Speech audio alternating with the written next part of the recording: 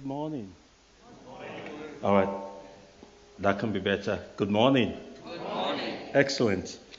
I think months back when Dan asked me the question, will you be interested in being part of the next preaching series?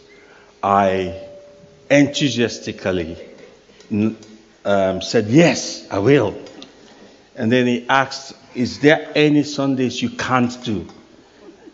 And unfortunately, my other answer was, yes, there's no Sunday I cannot do. Which meant that I was available for anything. I've since recognized the error and the mistake in that. Because I think Dan must have had a puzzle and said, well, who's going to do this? Oh, Jonah said he's free all the time, so yeah, do this. I think the message of today is often a message which can be considered difficult. But the reality is that this is in the Bible. Amen. What we're going to share today is something in the Bible. Let me just give context for those of you who have not been part of the series. In the last few weeks, we have been looking at the Sermon on the Mount. And last week, Ian talked about anger. And he talked about how God wants us to recognize that anger in our hearts can often be a slippery slope to something more dangerous. And God was looking for purity in our hearts. 2 weeks ago, Joe Birch talked about the law, and he also talked about how Jesus has not come to destroy the law, but actually to fulfill it. And I remember the message of Joe very vividly because it impacted me in a positive way. When Joe talked about the fact that sometimes we feel like we want to reach onto something. But the reality is, as Christians, Jesus, when he died on the cross, paid the price. And what that means for us is that our foundation is righteousness. There's nothing we can do to be more righteous because Jesus paid the price. Amen. Now, today, Matthew chapter 5, verse 27 to 30, where Jesus talks about lust and sexual purity. Now, you may have been in this church for a while. You will know that this is not necessarily a popular topic. It's not something we do every time. Or you might be new to Mosaic, or you might even be coming for the first time today. This may feel like a surprise of a topic in church to preach. Why are we talking about sexual purity? Well, we are because it's something Jesus talked about. Amen? And if Jesus talks about something, I want to listen, regardless how I feel about that topic. And something it proves to us also is the fact that Jesus was talking about something which we know in society that we deal with. You only just need to listen to the news consecutively for 1 week and you realize the pain and the misery that this stuff causes in the world. And we want to talk about it today as Christians in the context of what the Bible says. You see, God wants us as a people to grow in purity. Amen. Now, as I look at my own life and my walk with God, I can remember moments when I have allowed lust and sexual sin in my life. So I do not stand here as an expert in sexual purity. And I actually believe that this topic, regardless of whether you're single, you're married, you are very young, you are like me, not so young, this is a topic that requires God's grace and truth to deal with. And that's what we're going to do today. We're going to speak the word of God, and we're going to deal with this with the truth that comes from God's word. If we look around, we see the harm that sexual sin causes, the chaos and the crisis it can cause in people's lives. This topic requires our humility and our total surrender to God. Above everything, I am praying that you will not just hear my words and what I'm saying. I am praying that the power of God will be present here. Because without God's power, we cannot live free of sexual sin. Amen. And I'm praying that we will experience that as God's people. Okay? Can we dive into it now? Are we all keen? Brilliant. I love the smiles. Matthew chapter 5 verse 27 to 30. You should see it on the screen. I'll read. You have heard that it was said, you shall not commit adultery. But I tell you that anyone who looks at a woman lustfully has already committed adultery with her in his heart. If your right eye causes you to stumble, gouge it out and throw it away. It is better for you to lose one part of your body than for your whole body to be thrown into hell. And if your right hand causes you to stumble, cut it off and throw it away. It is better for you to lose one part of your body than for your whole body to go into hell. So I'm going to be talking specifically on this scripture in 3 sections. One, I'm going to be talking about the integrity of sex. And all I'm trying to say is, what context does God want sex to play a part in? Then we're going to be talking about the perversion of lust and how lust can take us away from God's purpose and what God wants us to be. And then we're going to be talking about biblical, notice I've not used the word practical, we're going to be talking about a biblical way to deal with lust. Okay? So the first line there says, you have heard that it was said, you shall not commit adultery. Now, God is not against sex. And there's nothing in the Bible that signifies that sex is a negative thing. In fact, there are parts of the Bible that blatantly celebrate sexual love and read like a romantic poem. Sex is God's gift to two people within the context of a covenant relationship of marriage. It is a beautiful expression of love and the giving of sexual pleasure to your spouse. In actual fact, the Bible verse that we read today is actually seeking to protect sex, to make sex something that should not be used anyway. Jesus reminds us in the 7th commandment, thou shalt not commit adultery. That simply means, if you're wondering about what the word adultery means, it simply means no sex with someone who you're not married to. Amen? Okay. God wants sex to be available only within the context of marriage.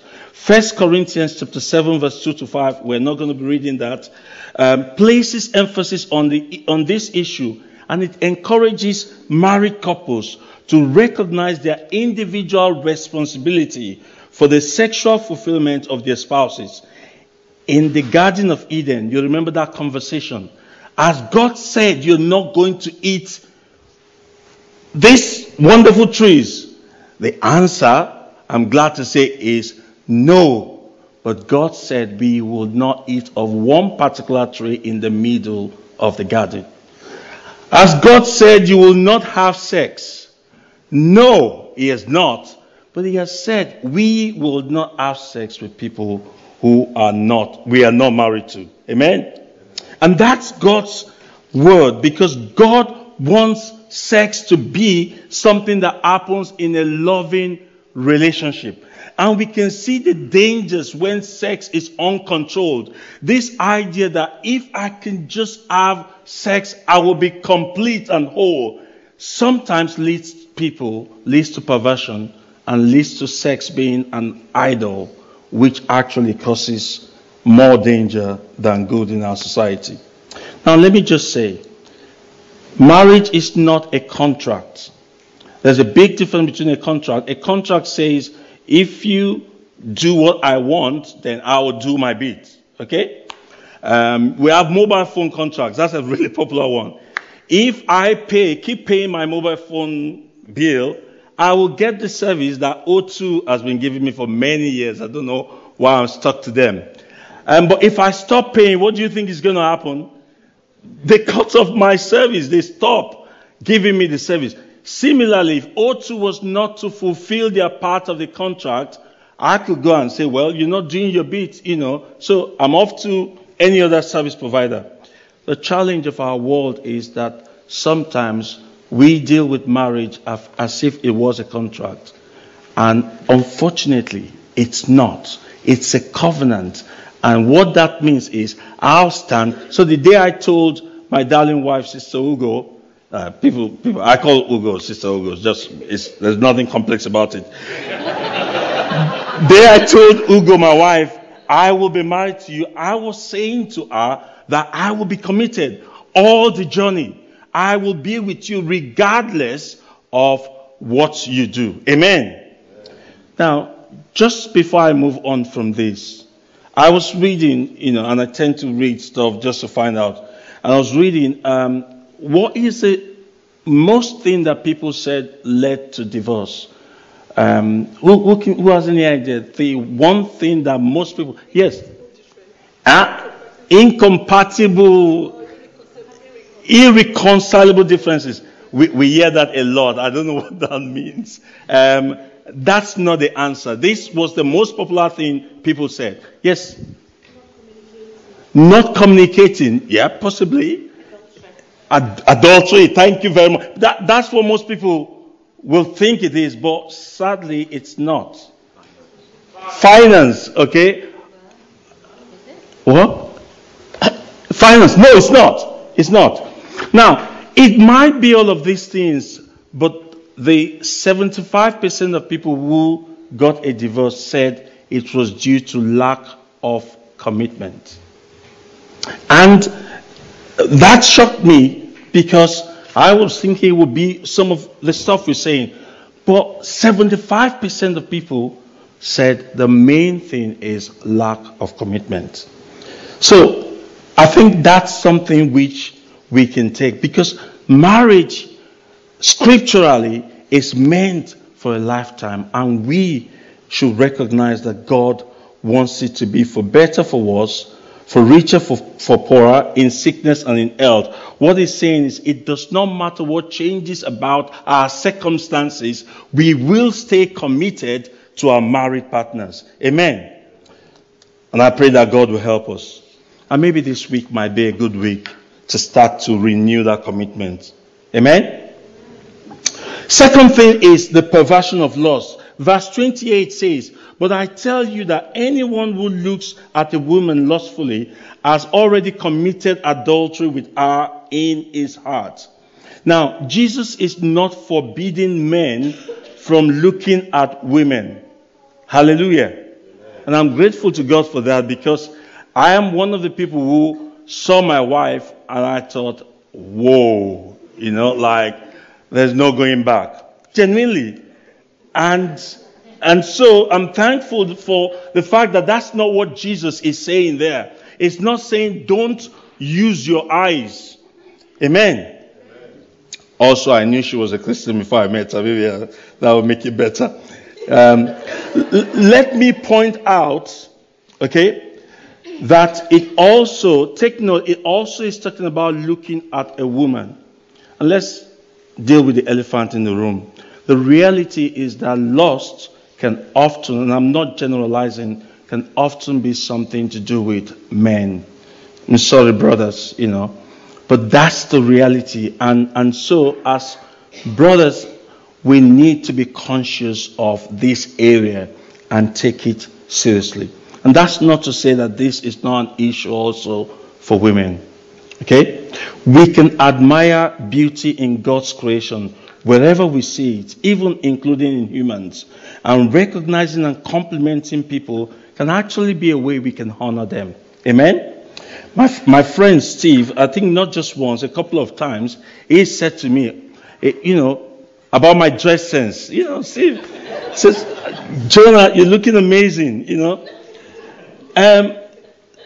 Just for 2 seconds, because after that he says, "Who are you trying to impress?" I'm pleased that he was in last week's message that talked about insults and just being careful about that. But you see, complimenting each other is not a problem. However, when we look upon another human being, or a woman, or a man, and then process that into an illicit sexual activity, or mentally processing that image to gratify sexual desire, then we are allowing sin into our lives. That's what the Bible calls it. Jesus uses the word lust because it has a strong link to idolatry and greed. That idea that only if I can have that person, only if I have this, it will satisfy me. We are replacing the place of God for sex or for what we see with someone. Now, let's break it down. Number one, when you see someone and that results into lust and other things in your heart, number one, we are seeking pleasure and fulfillment from something in place of the fulfillment we have in Christ. That is what the Bible calls idolatry. Amen? Looking at sex as something that can fix us and give us a good life. And there are so many songs in the world today that give that impression. If only I can have that, then I'll be okay. That's idolatry. Number two, when we do that, we are taking something that does not belong to us, which is greed, and we're using it for our own selfish gratification. Number three, we are seeking sexual fulfillment or gratification with someone who is not our covenant marriage partner. And that's what the Bible calls adultery. Now, Jesus makes clear that sexual sin is committed way before the physical interaction. And that's why this scripture is really important. When Ian preached last week, he talked about murder. And sometimes you say, I've never killed anyone. But if you think about it, how many times have you looked at someone and said, oh, I wish they weren't here? Okay? And that can happen. Whilst you might say, I've not committed, I've not physically killed somebody, but that, Jesus was saying, was murder. And similarly today, might say I've not had sex with that person, but if my heart is filled with that, and I try to gratify my sexual desire with someone who is not my marriage partner, then the Bible calls that adultery. Does that make sense? Amen. I know Charles seems to be the only keen person today, but that's really okay. Okay? Exodus chapter 20 verse 17 says, you shall not covet your neighbor's house. You shall not covet your neighbor's wife, or his male or female servant, his ox or donkey or anything that belongs to your neighbor. Let's crack on now. Another reason why this is important is that sin in our hearts can often be a slippery slope into something that actually causes a lot of pain and a lot of hurt. And Ian used that analogy of how anger can metamorphosize into murder. Hopefully it doesn't get there. But similarly, a lustful look can actually lead to fantasy and imagination, where you begin to think, thinking about that thing, about that person, and it fills the heart. And over time, it becomes emotional attachment. And maybe this is where ladies are more involved. That attachment, long-term attachment to somebody. And then ultimately, that begins to lead into when physical infidelity or having an affair and all that. So, let's see one example of a story which I've heard. Okay, there was once a really powerful man who finds himself on his rooftop balcony. You have to be extremely rich to get one of those rooftop views. You know what I mean? While he was relaxing in this rooftop mansion, he sees a beautiful woman taking a bath. One thing leads to another. He asks his staff to check this woman out. and find out more about this woman. They get back to him with her identity, and they also tell him something very important. She was married to one of his soldiers, who actually at that time was fighting in a war far away from home. What did this powerful man do? He sends for her and he sleeps with her, even though she is married to one of his men. But the story does not end there. It becomes complicated, often as sexual sin is. This woman becomes pregnant and is obviously pregnant for this powerful man.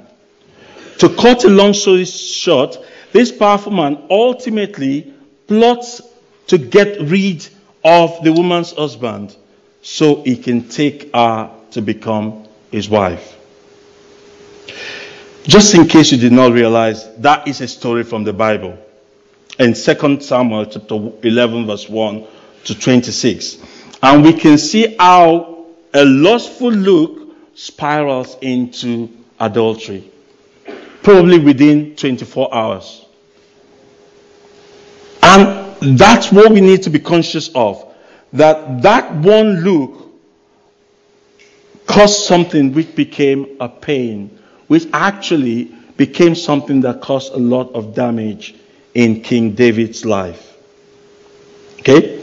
So, can I suggest that the problem of lust and what fits into it is more than what was in this king's time. Today we've got the internet. Yeah?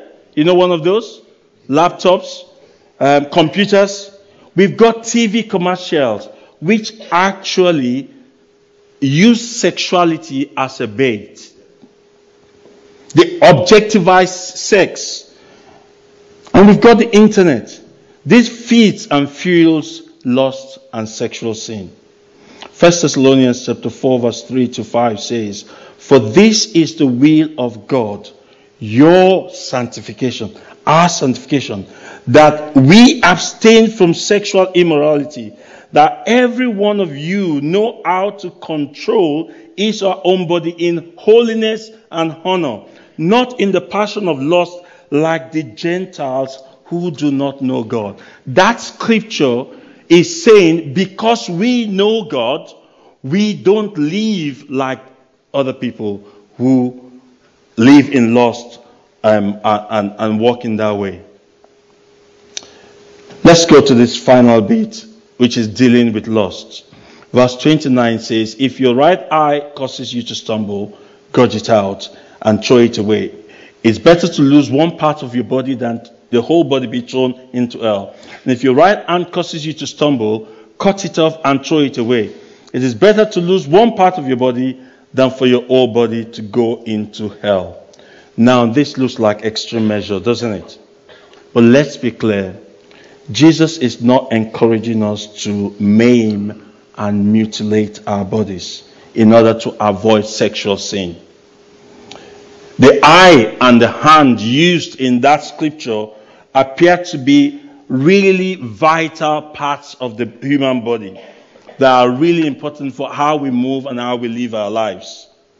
What Jesus is doing is using that importance of these body parts to say, if there's something which is so important to you but causes and leads you into sexual sin, that thing needs to go. Jesus is saying that we need to take drastic action which could actually lead to getting rid of things that we consider very dear and important to us. We cannot live radically for Jesus or counterculturally if we are not ready to deal with sexual sin. Amen. Now, if you think about it, because we might think sometimes, in general, people feel, oh, God's stopping us from enjoying our lives. Have you heard that? You know? But if you think about it, the same Bible also talks about loving our enemies. It's a radical, different way of life. God's not just trying to stop the fun. God's trying to actually lead us into the fullness of life that He has made for us. Because actually, in the beginning, God created man and woman. He created sex. But He wants it to be something that does not destroy us. Amen? So, he is not asking us to cut off our hands. He is saying we are to ensure that our hands are only used for things that give God glory. It's not asking us to take out our eyes. That would be very difficult. But he's saying, let those eyes be such that it's impossible for you to use them to sin against God. So he's talking about sacrifice. What about our legs?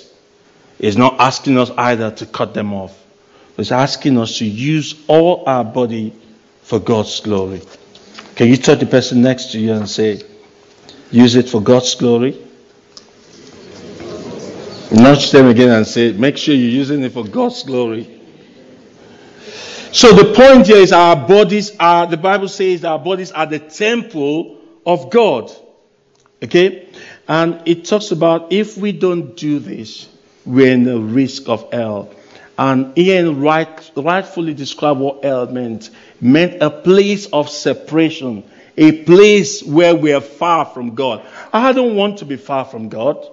I don't think there's anything in this world that is so good, so important, that will make me leave God.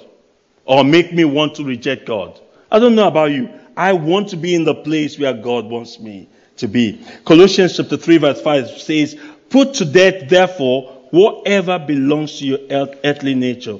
It's saying sexual immorality, impurity, lust, evil desires, greed, idolatry. If you see the word there, evil desires. Okay, we've talked already about adultery, idolatry, greed. But think about what you even hear in the news, where some men have preyed on women, and sexual violence, and all that is based on lust. People going outside the boundaries of what God created, something which was meant to be beautiful. And that's why as Christians, in our hearts, we want to make sure that we deal with this area of our lives. What more can we do practically? Watch what we see. Can you touch the person again next to you and say, watch what you see? Okay? There's no running away from this. You cannot separate the fact that Jesus says, look, and then he relates it to ultimately the potential that look can lead into sin. So my question is, what filters do you place on your heart to deal with lust? What do you do when you are tempted to lust after someone? How and when do we get tempted? We cannot mix that link of sin and sinning. It may require cutting off certain things, sources of temptation, books, TV programs, movies. Many years ago, I was a fan of a certain TV series, which is still on TV and has been for many decades. But I asked myself after a while, because I realized suddenly this TV program simply glorified sexual immorality. You pick any bloke on this particular TV program, and they have slept with 3-4 women in that program. And I had to ask myself, I'm not going to say what day it is now. I was addicted to this. But at some point, Sister Ugo is laughing. But at some point I had to ask myself, was this leading me to purity? Was this TV program growing God's goodness in my heart?